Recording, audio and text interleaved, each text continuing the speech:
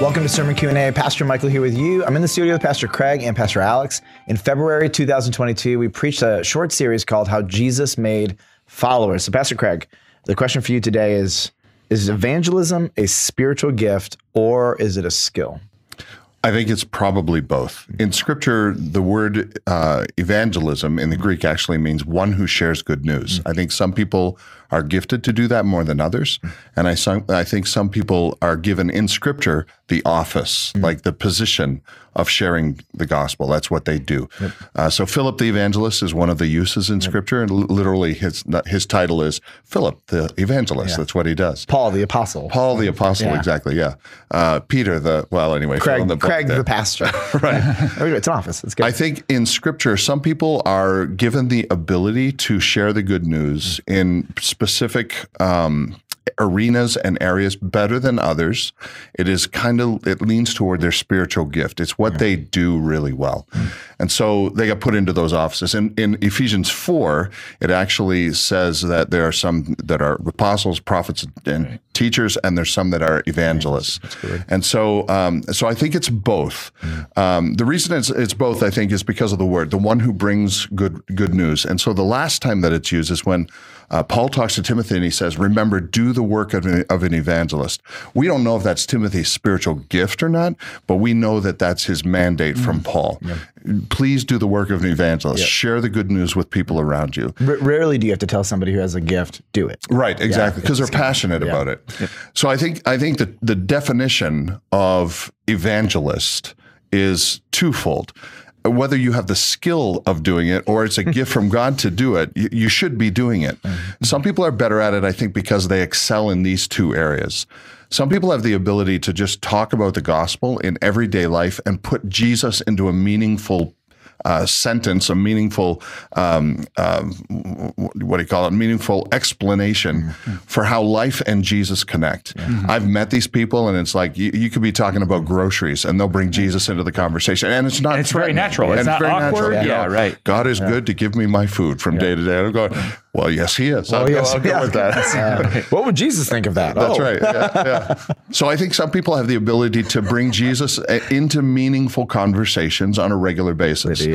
And then these people, I think, also have the ability to share the gospel and walk away, if they're rejected, with no change in the relationship with that other people. So they have the ability to share the gospel and not feel personally slighted if it's not received from the other person.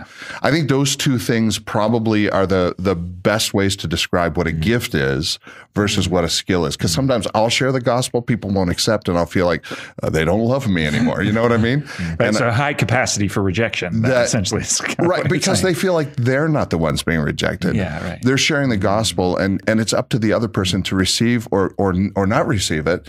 And tomorrow they're the same person in that relationship.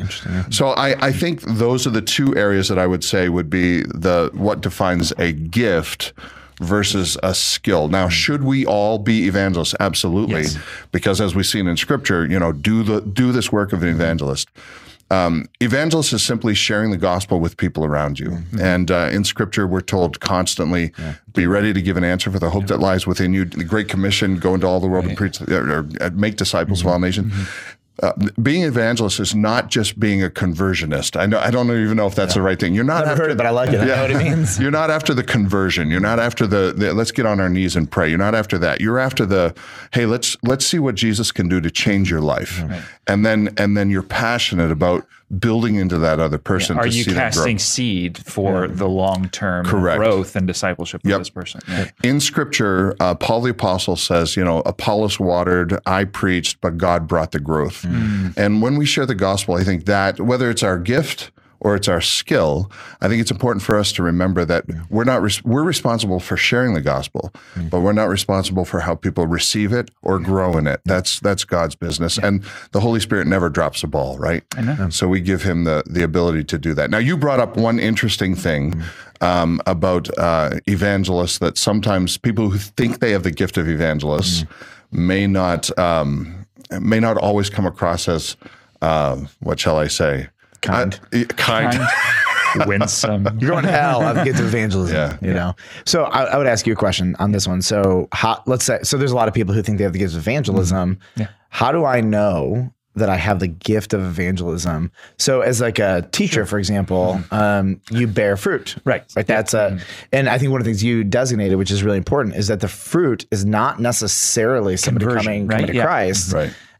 Sometimes like the drawing process that the Lord brings somebody through from the point where there's like initial interest in the gospel to the point of salvation can be a long process. Sure. Right. An evangelist can come along in that process and move it forward. Like, but how would you help somebody define like a gift of evangelism versus a passion for apologetics? Right. So, right. So passion for apologetics is a passion for truth, which is really, important, but you can get very, like we already indicated, mean in the ways that you apply. Apologists often like to fight, and that is typically not a let's have an argument about method of evangelism. Right. Yeah. And that doesn't always and the meanness of God leads people to repentance. So my gift is to initiate an argument with you.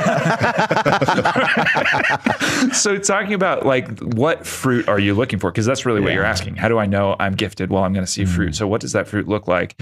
I think if you share the gospel with a person and they don't hate the experience of having the gospel shared with them, they're having more of an open ear towards Christians. They're more open even to ideas of, I hadn't considered that about Christianity, right? They're not necessarily ready to cross the line of faith, but if we're not pushing people further away or diverting them in some other direction, I think that's a good sign that you have somebody who has a gift of evangelism.